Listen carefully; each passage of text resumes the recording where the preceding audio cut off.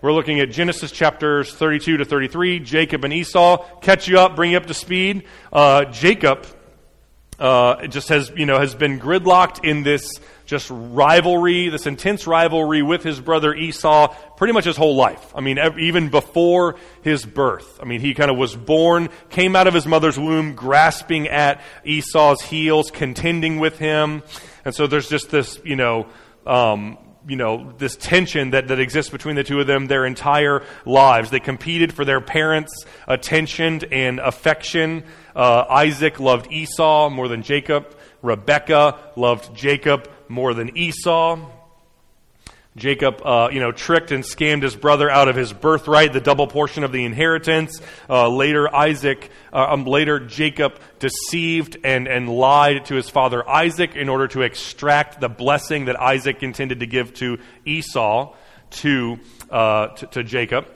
And so after all of this, Esau is furious. He says, "I'm going to kill my brother Jacob. He's conned me. He's tricked me one too many times. I'm going to as soon as my dad dies, I'm going to murder my brother Jacob." And Jacob runs away to the home of Laban, which kind of, it's the recurring pattern that we see in Jacob's life. He kind of drops a bomb, hurts people, deceives them, cons them, manipulates them, and then runs away. Just kind of leaves, rather than kind of facing the consequences, owning up, reconciling, figuring it out, he just leaves. And so in chapter 29, he goes to Laban's house, and Jacob actually kind of meets his match in Laban. Laban deceives Jacob. Laban tricks Jacob into working for him for pennies on the dollar for 20 years, makes Laban rich, and gives Jacob a sore back. And then finally, after all of that time, Jacob says, "I'm going to leave. I'm going to go start my own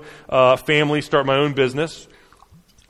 And so he sets out. And that brings us up to Genesis chapter 32, which is where we'll pick up the story today. Jacob leaving the home of Laban and heading back to the land of Canaan, where his family is from, where Abraham and Isaac have kind of been, and Jacob wants to head back there. So it's a long text. I'm just going to pray, and we're going to work through it as we go. We don't have time to read it all at the top like we traditionally do this morning. So I'm going to pray, and then we're just going to work our way through Genesis chapters 32 and 33.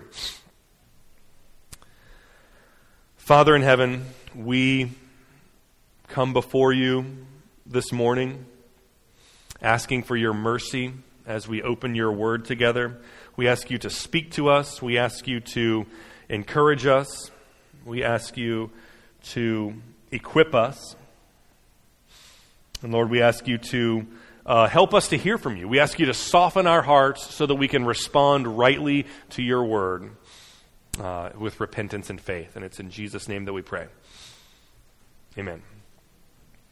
All right, verse 1. Jacob went on his way, and the angels of God met him. So Jacob is leaving Haran, which is, I think we have a map coming up in a minute or two. We'll get there in just a second. Jacob leaves, and these angels meet him, which is kind of an interesting detail. It's kind of reminiscent of when Jacob was on his way to Laban's home, and there's the ladder, and God kind of communicates to Jacob and kind of speaks to him, and so he meets these angels again. In verse 2, Jacob saw them, and he says, "This is God's camp." And he called the name of that place Mahanaim. So Jacob, sees these angels, and he, declares that this place where I, encountered God and the messengers of God, Jacob is starting to grow up, right? He's starting to, he's been, for much of his life, he's been a punk and a jerk and a thief.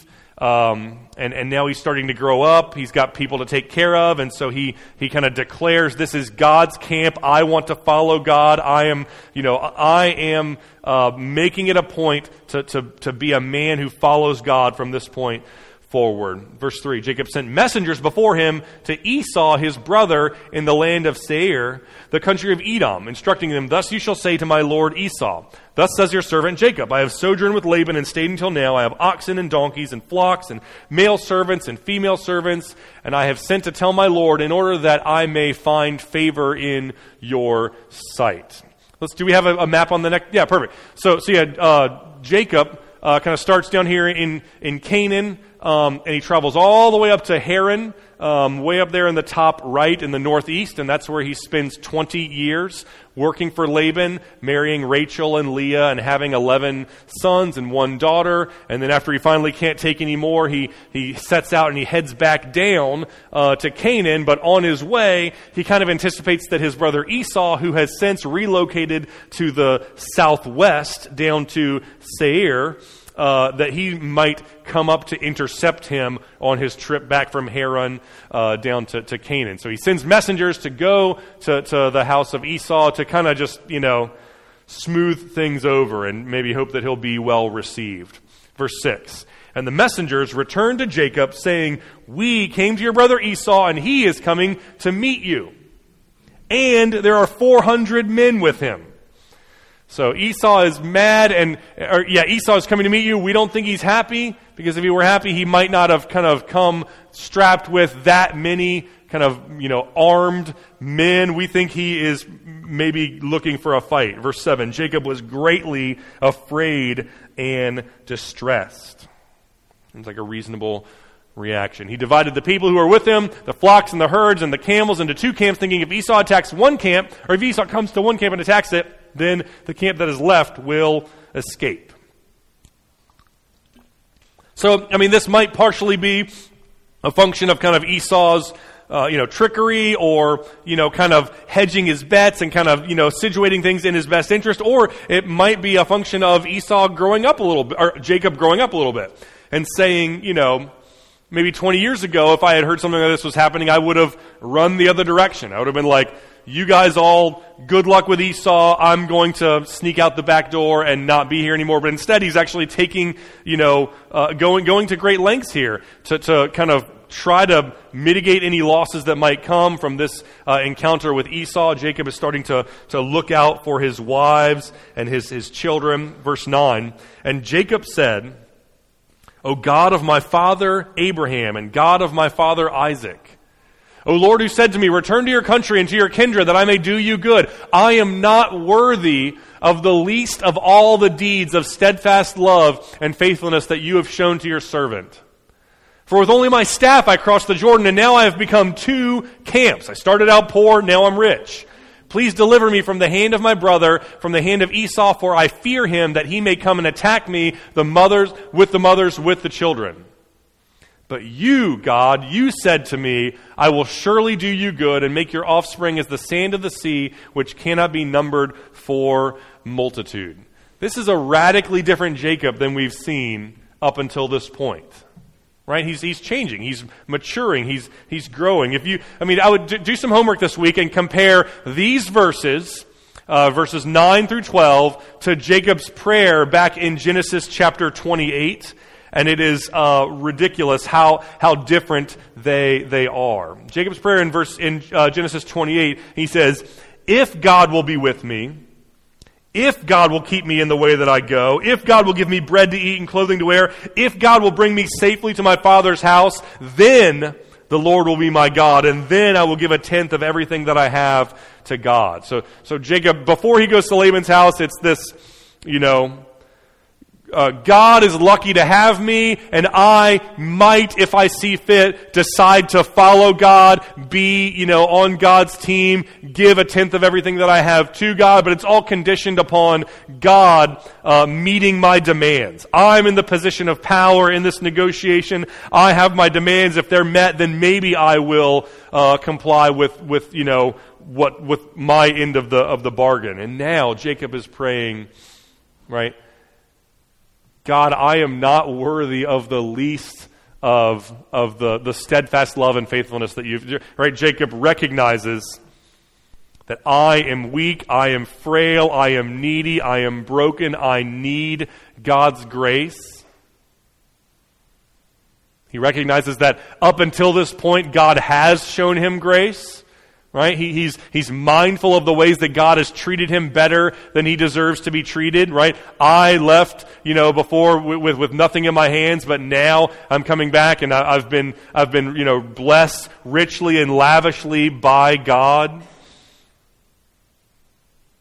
And he speaks his requests and his desires and his fears honestly to God. Deliver me from the hand of my brother Esau, for I fear him that he will come and attack me. And then verse 12, he kind of circles it all back and he reiterates and he kind of lands on. He punctuates his prayer with a remembering and a reaffirmation of God's sovereignty and his goodness and his promises, right? You said that I will do you good, that I will make your offspring as numerous as the seashore. Back in Genesis 28, it was demands, entitlement. Here's what I expect. Here's what I want. Now it's please deliver me. Please take care of me. Please protect me. Genesis 28, God was small, Jacob was big. Genesis 32, God is big, Jacob is small. A completely different mentality, a completely different heart posture. Jacob has grown. He's grown to trust God. He's grown to see his need for God. This prayer in Genesis 32 is in a lot of ways a template or a paradigm for what godly Christian prayer looks like. Verse 13, so he stayed there that night, and from what he had, he took with him a present for his brother Esau, 200 female goats and 20 male goats, 200 ewes and 20 rams, 30 milking camels and their calves, 40 cows and 10 bulls, 20 female donkeys and 10 male donkeys. Right? Jacob's trying to kind of, ease the tension, see if he can kind of, Proverbs 18:16 says that a gift opens the door for the giver and ushers him into the presence of kings. Right? Jacob recognizes that, if I probably want to lead with kindness and grace and not with hostility or resentment. Which is probably a helpful cue for us to take, right? If you need something from someone, it's better to lead with kindness, generosity, winsomeness instead of complaining, demanding, making noise. Verse 16, these he handed over to his servants. Every drove by itself. And he said to his servants, pass on ahead of me and put space between drove and drove. So he's going to send these guys in waves. He kind of wants them to wash over Esau one after the other, after the other, after the other, in the hopes that each one is going to have a heart-softening effect on Esau and keep him from wanting to kill him. He instructed the first, when Esau, my brother, meets you and asks you, to whom do you belong? Where are you going? And whose are these ahead of you? Then you shall say, they belong to your servant Jacob. They are a present sent to my lord Esau. And moreover, he is behind us. Likewise, he instructed the second and the third and all who followed in droves. You shall say the same thing to Esau when you see him. Say, moreover, your servant Jacob is behind us. For he thought, I may appease him with this present that goes on ahead of me, and afterward I shall see his face. Perhaps he will accept me. So the present passed on ahead of him, and he himself stayed the night in the camp.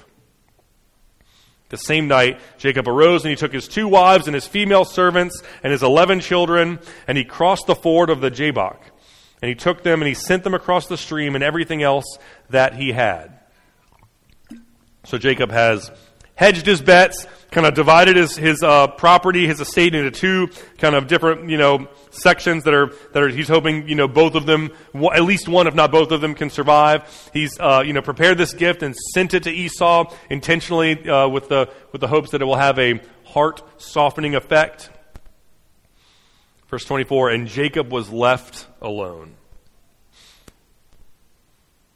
Which is how oftentimes how God works in the hearts and lives of his people. He kind of puts them into the crucible of hardship, suffering. I mean, Jacob has spent 20 years working for a cruel, selfish boss, slaving away, working too hard, getting paid too little. He's been tricked. He's been duped. He's frustrated. He's anxious. He finally kind of gets up and walks away. And then immediately as he leaves there, he kind of he gets word that his brother wants to come and kill him. The consequences of the sins of his youth are going to be visited back on him. He's intimidated. He's scared. And all of that, all of those difficult, painful circumstances, he's kind of swirling in, and within all of that, he, finds himself alone in silence and solitude with just him and the Lord. Which in my experience is often how God works in the hearts and the lives of his people. He uses suffering He uses difficulty. He uses hardship to soften their heart, to mold them, to apply them, to make them, who He wants them to be. And He also uses silence and solitude in the lives of His people. Right? That's where, when God gets His people alone, that's where He can speak to them. That's where He can convict them of sin. That's where they're undistracted. They're able to listen and read His Word and hear from Him. Difficulty, suffering, persecution in our lives is not something that we should resent or always try to avoid outright. God will allow painful things to come into our lives, and then God will get us alone so that He can speak to us and work on us and change us. Right? Corporate prayer is great. Right? We're thinking a lot as elders about how we can kind of inject more corporate prayer into the life of this church. We want our people to gather together and pray and encourage one another through the ministry of prayer that's done together. But private prayer is just as important as corporate prayer. God, here's where I'm at. Here's what I'm experiencing. Here's what I'm feeling. Here's what I'm afraid of. Here's what I'm worried about. Here's where I need you to intervene. You're my Father, and I need you to take care of me. There's certain kinds of communication with God that doesn't happen in the context of corporate prayer, that does happen in the context of private prayer. So when you experience suffering and difficulty in your life, don't resent it, don't fight it, don't resent God for it, don't flee from it, but rather get alone and be with God in the midst of it so that you can hear Him as He speaks to you, shapes you, and refines you. Jacob was left all alone, and a man wrestled with him until the breaking of the day. It's a strange text. This is a weird, there's some things that are difficult to explain or understand in the middle of this text. What we're going to see as the story unfolds is that in all likelihood, this man that Jacob is wrestling with is God Himself, appearing in human form. Right? We're going to see that He acts with power and divine authority. He speaks with divine authority. He refers to Himself as God. Jacob walks away and refers to Him retroactively as God. This isn't some random man. It's probably not an angel. It sounds like it's God in human form. It's a pre-incarnate manifestation of the person of Jesus Christ. Same guy that Abraham saw back in Genesis chapter 18 prior to the episodes at Sodom and Gomorrah. So God Himself, in the form of a man, comes and wrestles with Jacob. Jacob is the guy who has been wrestling with everyone his entire life. Right?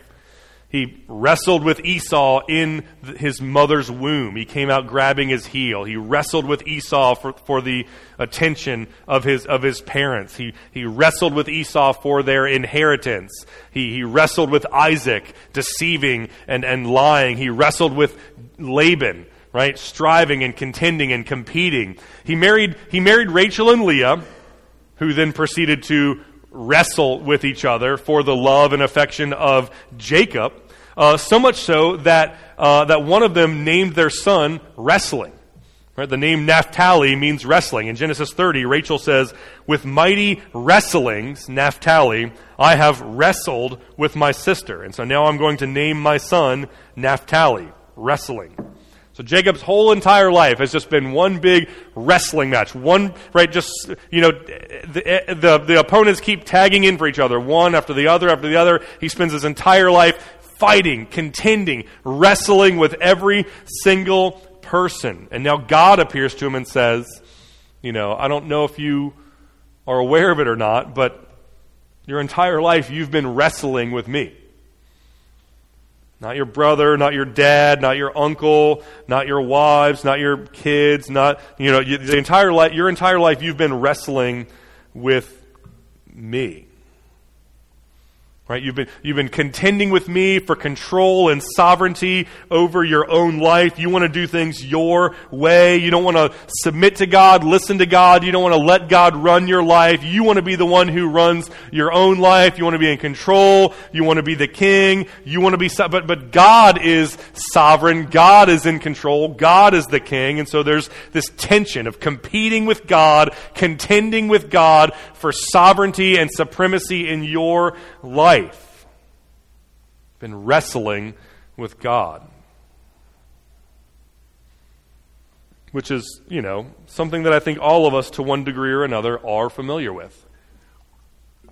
This idea of wrestling with God, contending with God, right? Wanting elbow room, wanting wanting our own will to be done in our lives rather than God's will, resenting the idea that there's someone else other than me who gets the final word over me. I am accountable to Him. He tells me what to do and I have to listen to Him. And we fight and we push back against it. A friend of mine's a surfer, and he says he loves surfing not just because it's fun, and not just because it's, burns good exercise, burns calories. But he says he likes surfing because there's an interesting spiritual analogy to when he goes surfing, which is this exact thing, right? You kind of paddle out, and when you surf, the waves are just going to do what they're going to do. You're not going to change the trajectory or the ferocity of the wave. The waves are what they are. That you can fight against them, you can paddle against them, you can resent them, you can hate them, you can yell at them, but the waves are going to do what the waves are going to do. And no matter how you feel as the surfer, you're either going to be obliterated by the waves as they kind of wash over you and kind of send you flying, or you're going to have to merge with the wave and catch it and ride it. And he says that's kind of how, that's how our spiritual lives are with God. God is sovereign. We can't change God. We can't change the character of God. We can't change the will of God. You can hate it. You can fight it. You can resent it. You can, struggle against it, paddle upstream against it. But ultimately, you'll just end up being exhausted or obliterated by the sovereign will of God that's going the direction it was going before, or you can merge with it and you can kind of recognize the sovereignty of God and embrace it and walk in it and kind of ride with the sovereignty of God instead of pushing and paddling against it. And God is saying, your whole life you've been wrestling against me, taking advantage of others, lying,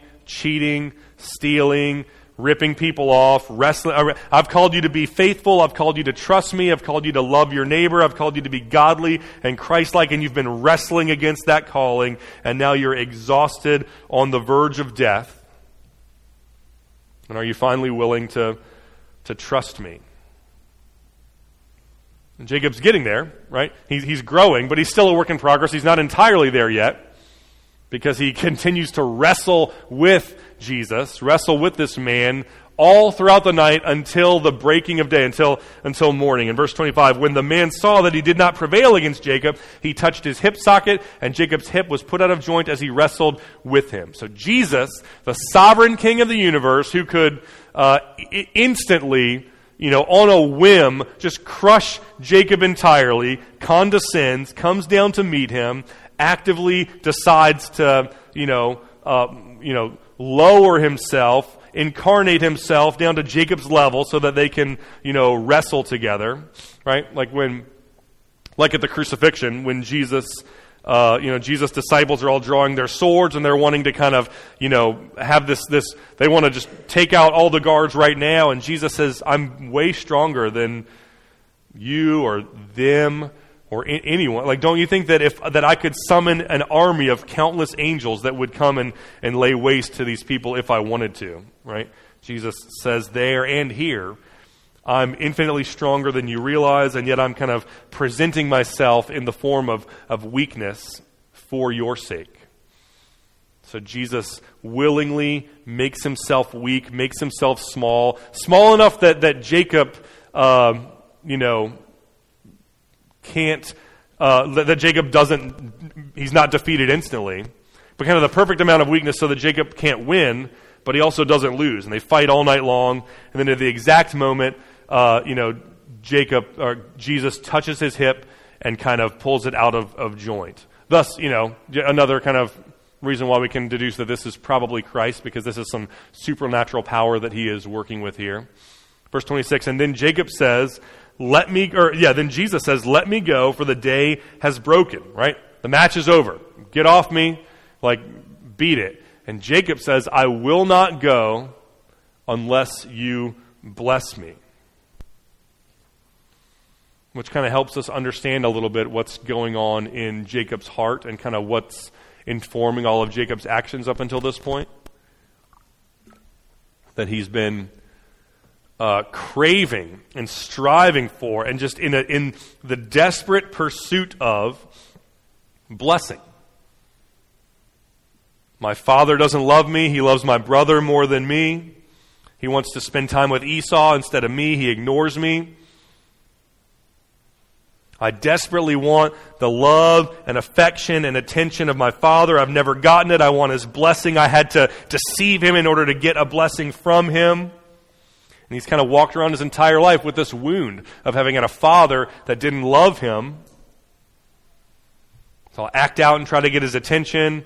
Right? If I can't have his inheritance, I'll steal it from my brother. If I can't have his blessing, then I'll lie to him and trick it and take it from him. I desperately want my father's blessing. I'll stop at nothing to get it. But then deep kind of beneath all that, beneath the craving and the desire for this blessing from his earthly father, Isaac, is a spiritual longing for the assurance that his soul craves, that his heavenly father, that his spiritual father loves him.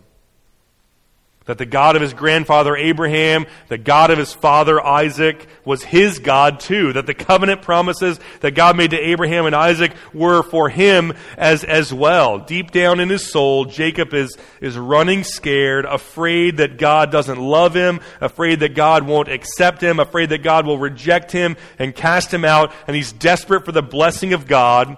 He's desperate for the presence of God. And he's been pursuing it his entire life. Admittedly, in ill-advised ways, but he's been pursuing the presence and the blessing of God his entire life. Which is convicting, right? It makes me wonder if the same can be said of us.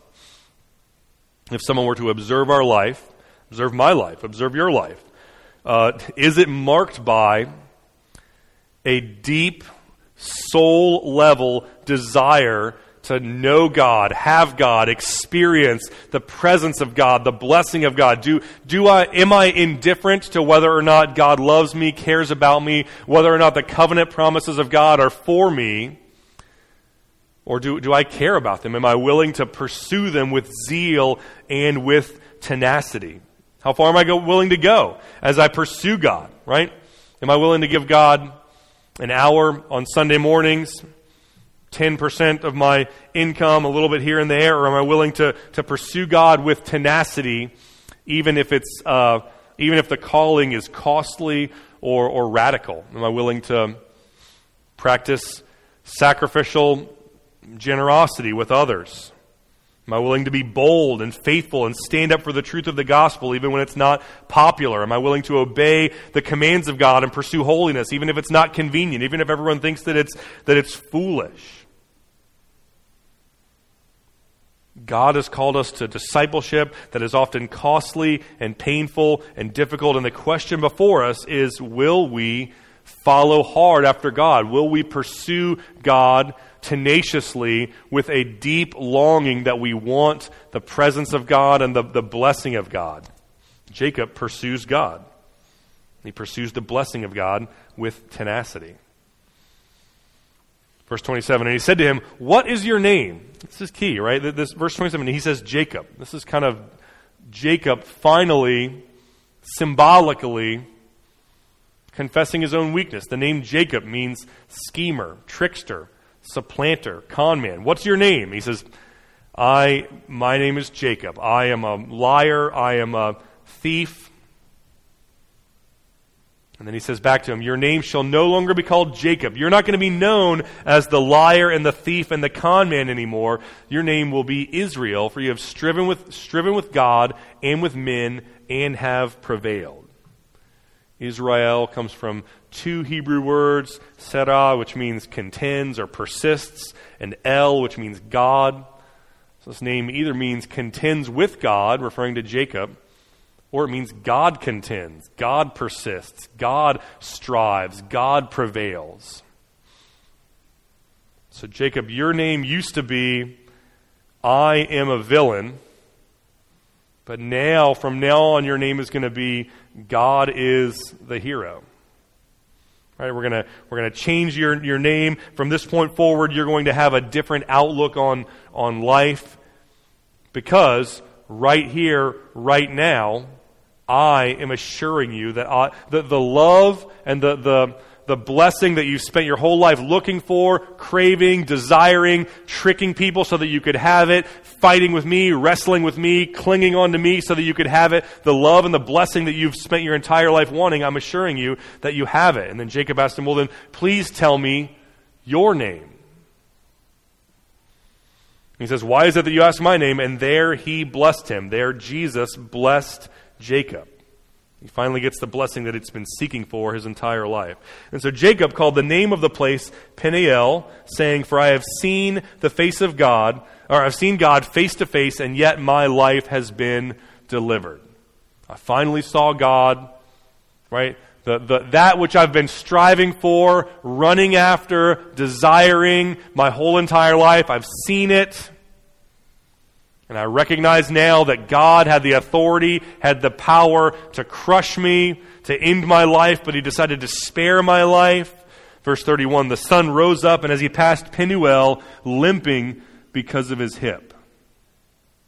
Therefore, to this day, the people of Israel do not eat the sinew on the thigh that is on the hip socket, because he touched the socket of Jacob's hip at the sinew on the thigh. This is how Christians walk after they have an encounter with Christ. They don't walk with a swagger. They don't walk with a strut. They don't walk with their chest puffed out, thinking that they are awesome. Right? When God's holiness, God's righteousness, God's sovereignty, God's judgment, God's wrath, God's authority comes into conflict with my sin, my weakness, my frailty, my brokenness, my unworthiness, the result is that you limp away. Isaiah chapter 6, Isaiah sees the glory of God, and he immediately says, woe is me. I am a man of unclean lips.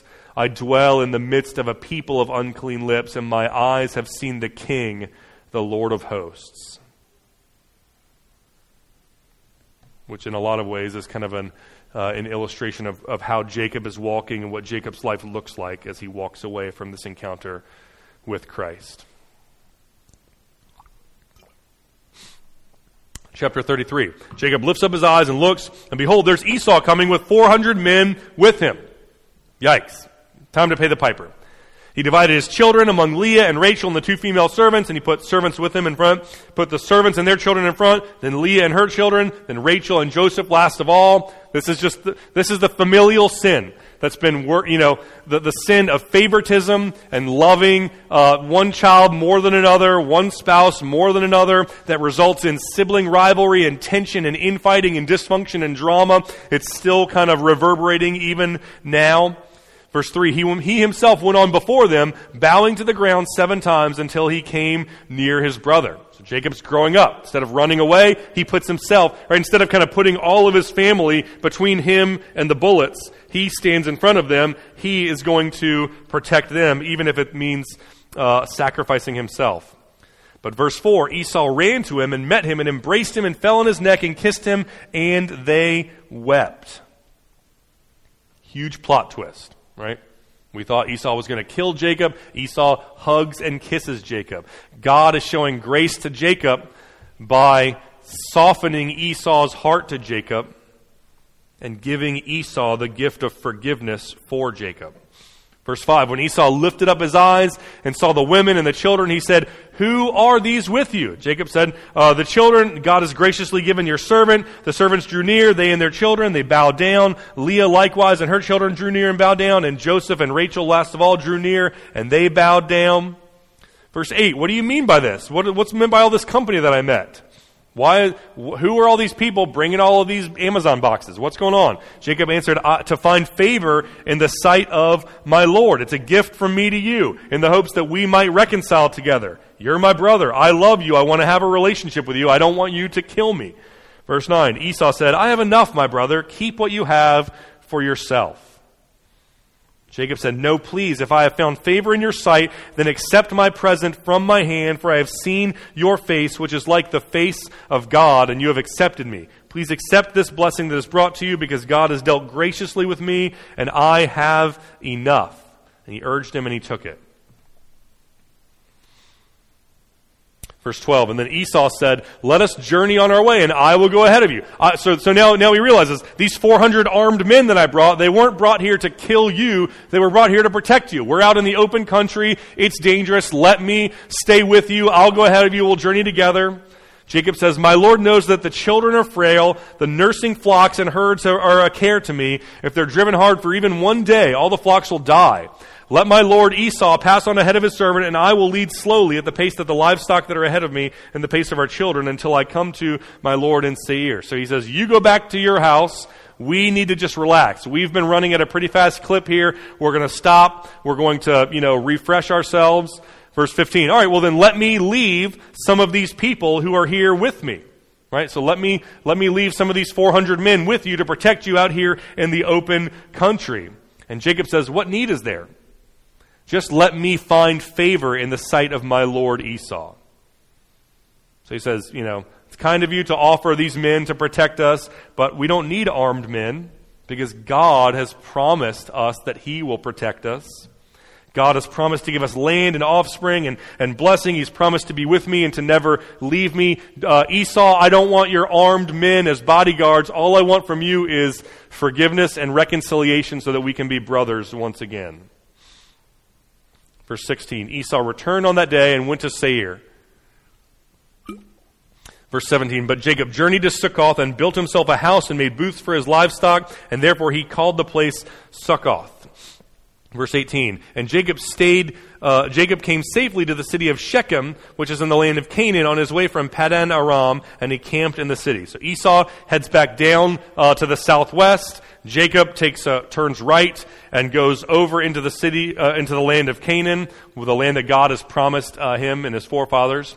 Verse 19, and the sons of Hamor, Shechem's father, he bought for 100 pieces of money and the piece of land on which he had pitched his tent. And there he erected an altar and called it El Elohi Israel.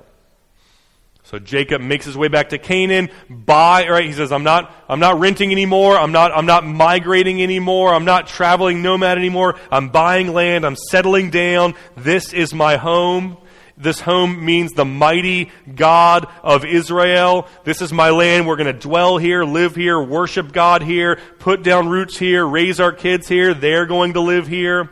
God has always kept his promises to us. The mighty God of Israel has always kept his promises, and we're going to erect an altar to remember that reality. I may have struggled to believe that God would keep his promises to me.